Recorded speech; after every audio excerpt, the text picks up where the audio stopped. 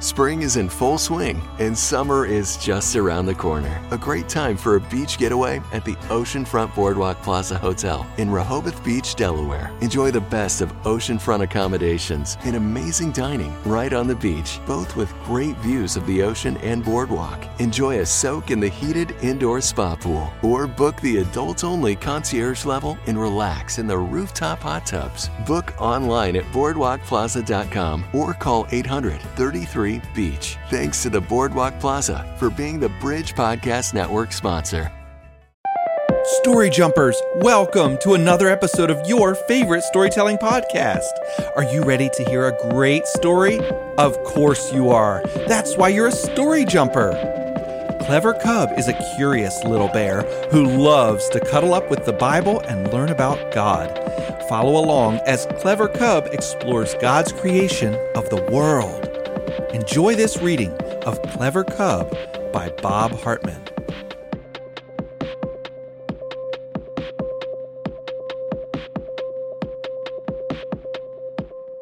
Clever Cub explores God's creation. Dark. It was dark outside in the stormy night, and dark inside the warm cave. Clever Cub was a little scared and couldn't sleep.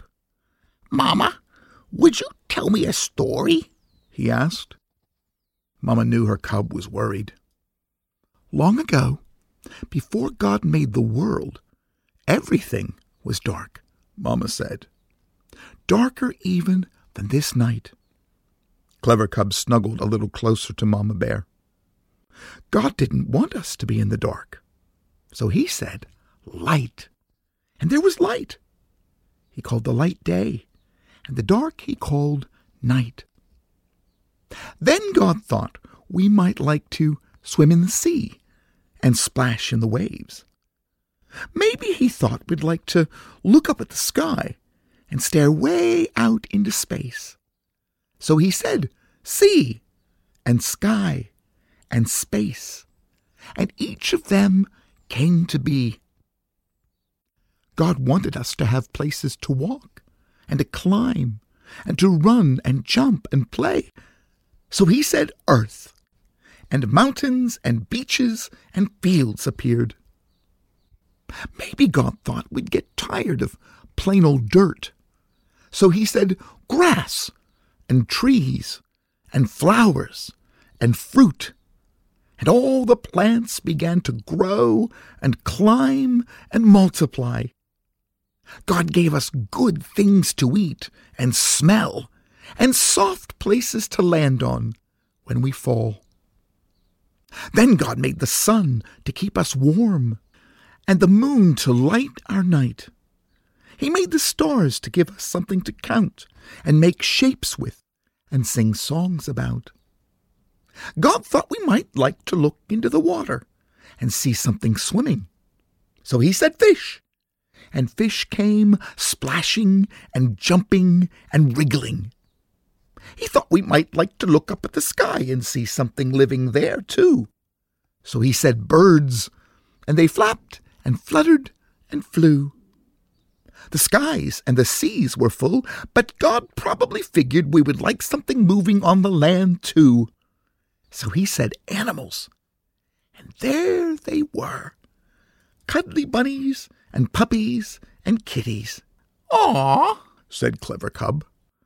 "And not so cuddly things too, porcupines and rhinoceroses and slugs." "Ooh," said Clever Cub.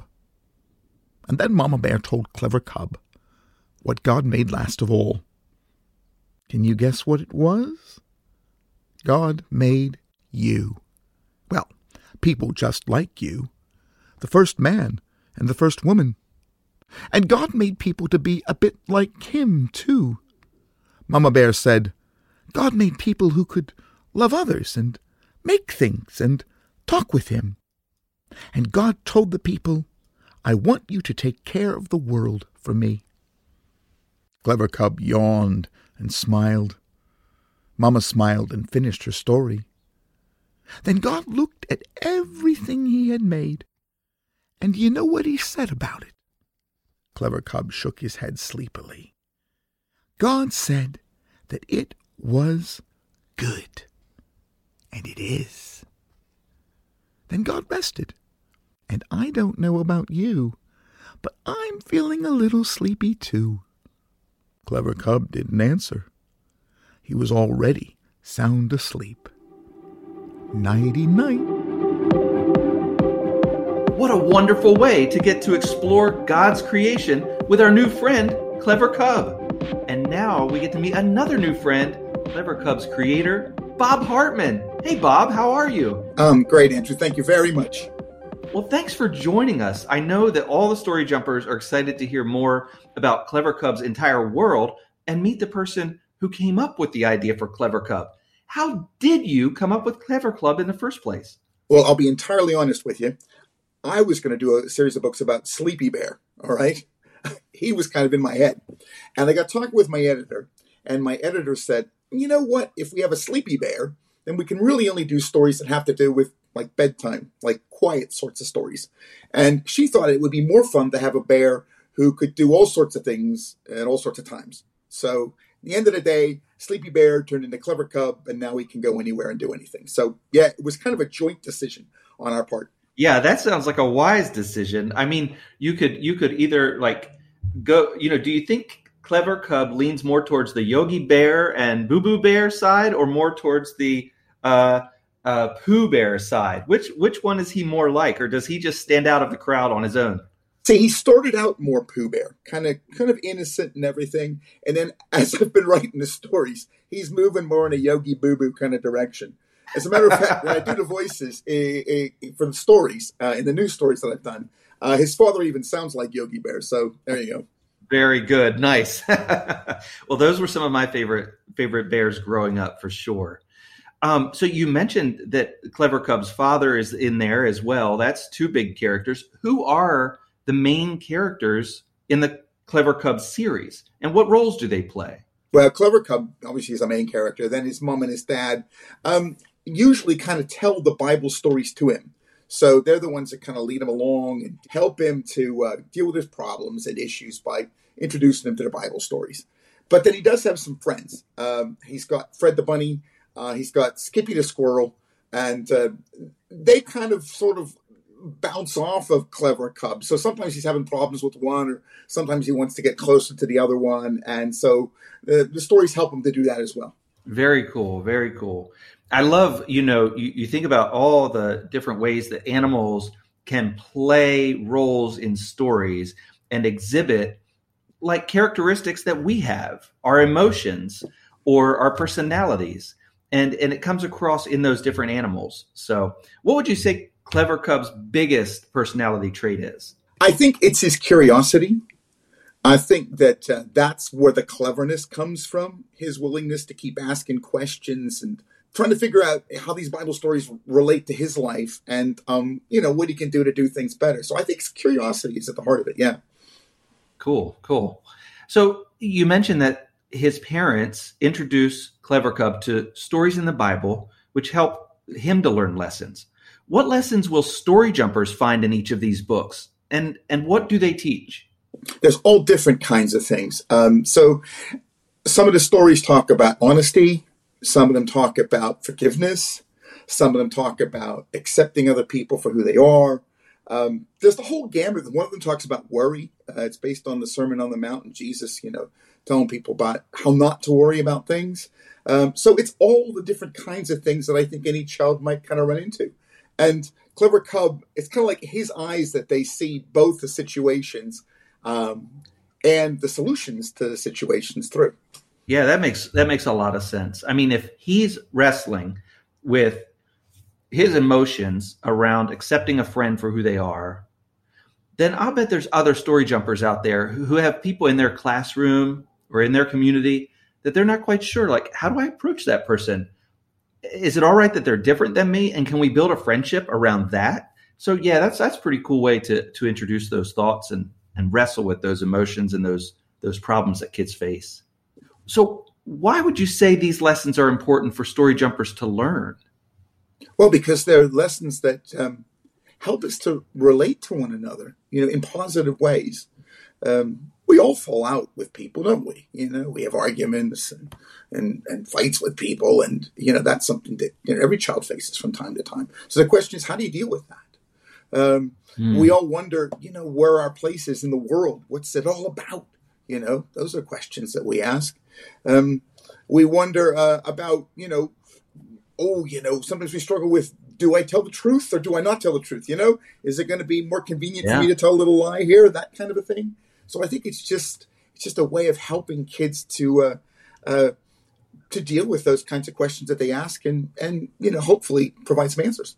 Yeah, well, Story Jumpers aren't alone in that. That's for sure. I know that you and I still wrestle with those questions, don't we? Absolutely. Yeah. It's not just kids, it's everybody.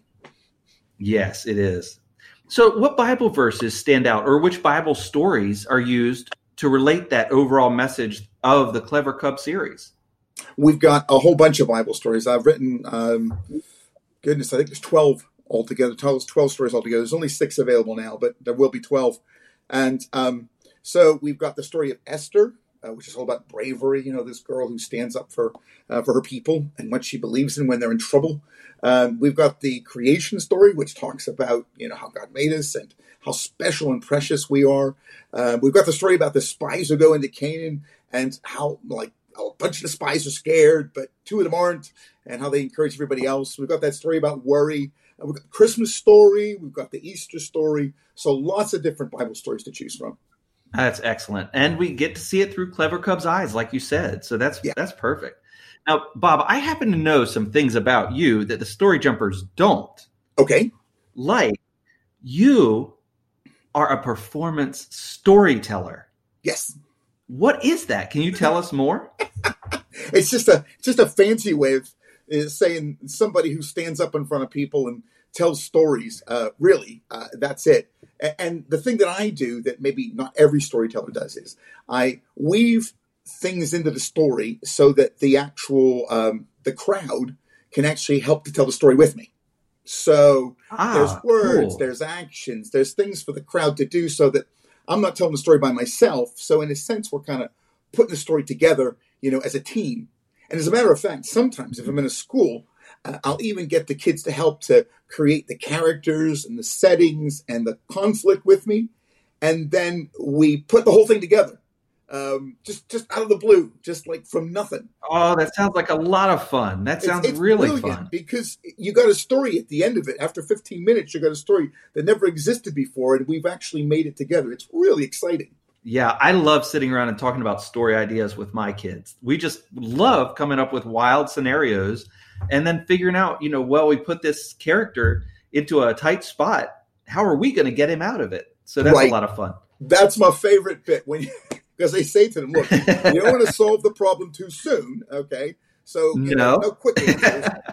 But, that's what we're working for. Does anybody have any idea how we can get him out of this? And fantastic. So, Bob, how did you become a children's author? Well, it was kind of a long route. I'd never really planned to be a children's author. I started off as a pastor of a church, and I was preaching sermons and stuff. And what I found out was that people in the church, kids and adults, listened a lot more carefully when I was telling stories than when I was doing anything else. So I started to retell Bible stories, just as a way to kind of lure them in, maybe start the story from a different point, from a different character's point of view. Lured them in, and then kind of they were with me. And somebody said to me, well, why don't you try and publish some of those? This was 30 some years ago. So I had used some books by a company in England, which is where I lived, called Lion Hudson. And I started retelling Bible stories and sending them off to them. And they eventually accepted some of them. So, I just kept doing it. And the stories I wrote were for kids, largely because my kids were at an age right then where they really enjoyed stories. And I thought, wow, I'm working with them. It's a good way to get started. Yeah. Well, it seems like it was all in God's plan and in his timing, too. That's really neat. I think it was, very much so. It has kind of become my ministry, really, at the end of the day. Cool. I'm still active in my local church, but in terms of what I do full-time, it's the writing and the storytelling. Very fun. Now, you just alluded to something there. I heard you say that you live in England? I do live in England, yes. That's amazing. Tell us about England. Do you get to hang out with the Queen? No, sadly, no. No, never met her. No, it's a real shame. But what is England like for a storyteller? Well, the nice thing about being a storyteller in England is that there's a huge tradition of story here. I mean, in terms of the different kinds of backgrounds people have, your sort of Celtic storytellers and all of that. We've got strong tradition of that here. But in addition, the country's quite small. So you can actually travel around the whole country very easily and tell stories from one end of the country to the other. And once people at one end start to get to know that you're a good storyteller and they like your stories, then you're getting invitations for people kind of at the other end. And it gives you a chance to go to those places and see what is a truly beautiful country. I love living here. We live about 10 miles from a city called Bath, which is in the west of England. And it's a very old city. And so it's just the best. Oh, that's so neat. That's so neat. I bet there are story jumpers right now who know all about England and would love to ask you 1,000 questions. And I bet there are others who've never researched it, but once they learn about it, would love to travel there. My grandchildren absolutely love living here as well. They're 10 and 12 and 15. And the 12-year-old, my granddaughter, is hugely into geography. So she knows where everything is and what's going on, and she's hugely into history, and she's just eating all that up. And I'm sure there are story jumpers who feel exactly the same with her. They just love the history, and they love, finding out about different places. And this is a great place. I bet castles everywhere. And yes, all kinds of cool stuff, right? As a matter of fact, just this afternoon, Malachi, the oldest, and I, the other two were off with some friends. So we went out in the car. I've got this little convertible. We went out in the car, and we went to something called Sham Castle, which is overlooking Bath. And it was built by a very rich man who wanted to invite his guests and point to the hill and say, look, there's a castle up there. But it's only one wall. That's all it is. It's just wall of a castle. And behind it is a golf course.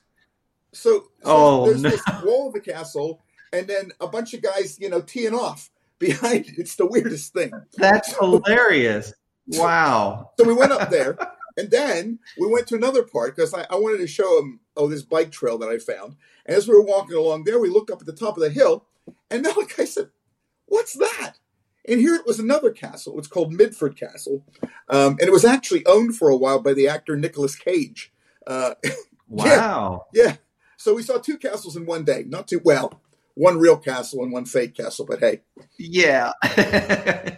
That's pretty neat. I'd never heard of Sham Castle before. I hadn't until like a month or two ago, and I thought, I must go see that. Yeah. Now, you mentioned traveling throughout the country of England and going from one end to the other, telling stories.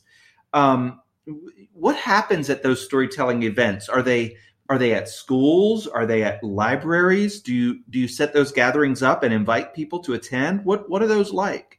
Yeah, people actually hire me to go and go to these places. So they do all the setting up. So some of it's in schools, some of it's in churches, some of it's in libraries, some of it's like community events like festivals and things. So they'll invite me along and give me, well, it depends. I mean, sometimes it'll be maybe just, half an hour. In a school, they have school assemblies here every day. And so sometimes you'll do a story then. Sometimes it'll be staying at a school for the whole day and just moving from class to class and telling the kids stories, maybe, 45 minutes at a time. And the community festivals, I mean, they can go anywhere from half an hour to probably an hour. So it's all different kinds of places. Yeah.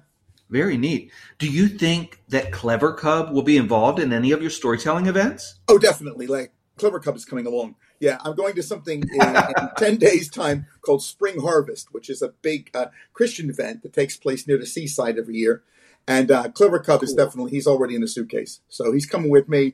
And nice. The kids there, I'm going to do a series of bedtime stories for those guys. So he's gonna feature in every one of those. Hey, Bob, that just brought up another question to my mind. Recently, over the last couple of years anyway, the world has seen a lot of just crazy world events, things that have just changed the way we do things with each other. Have any of those recent world events changed how you reach story jumpers in England? how you go to these events and share your stories? And if so, how did you overcome those challenges? Well, during the course of COVID, I mean, that was obviously the big change. I couldn't go to any place and tell stories to kids personally. So what happened was the places that I would tend to go to either had me record something online and then sort of send it off to them so that the kids could see me tell the stories, or we would often have like Zoom conversations, streaming conversations with the children in the schools. And actually, I'll be honest with you, I wasn't sure how that was going to go at first, but it worked really, really well. It did. The kids were lovely. Obviously, there's always that like delay and lag, etc. in terms of, I say, we'll do this, and then they do it. And, there's a delay of a couple of seconds. But actually, we had a really good time. I even did one. I've got some friends who work at a school in Africa, and they contacted me. And I've been there. I've visited there, in person. But they said, look, we really wanted to have you come this year, but we couldn't. Could we do a streaming storytelling session with the children at our school? So, there I was talking to a bunch of kids in Kenya, and it was just fabulous. Just fabulous. That is cool. That is really cool. Yeah. Well, Bob, I have enjoyed reading Clever Cub, and thank you for sharing with all of us, the stories in his life that help us to deal with things in our own life.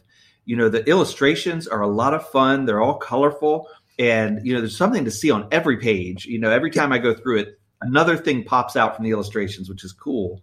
And there are many books in the series. So I hope that you do a lot more.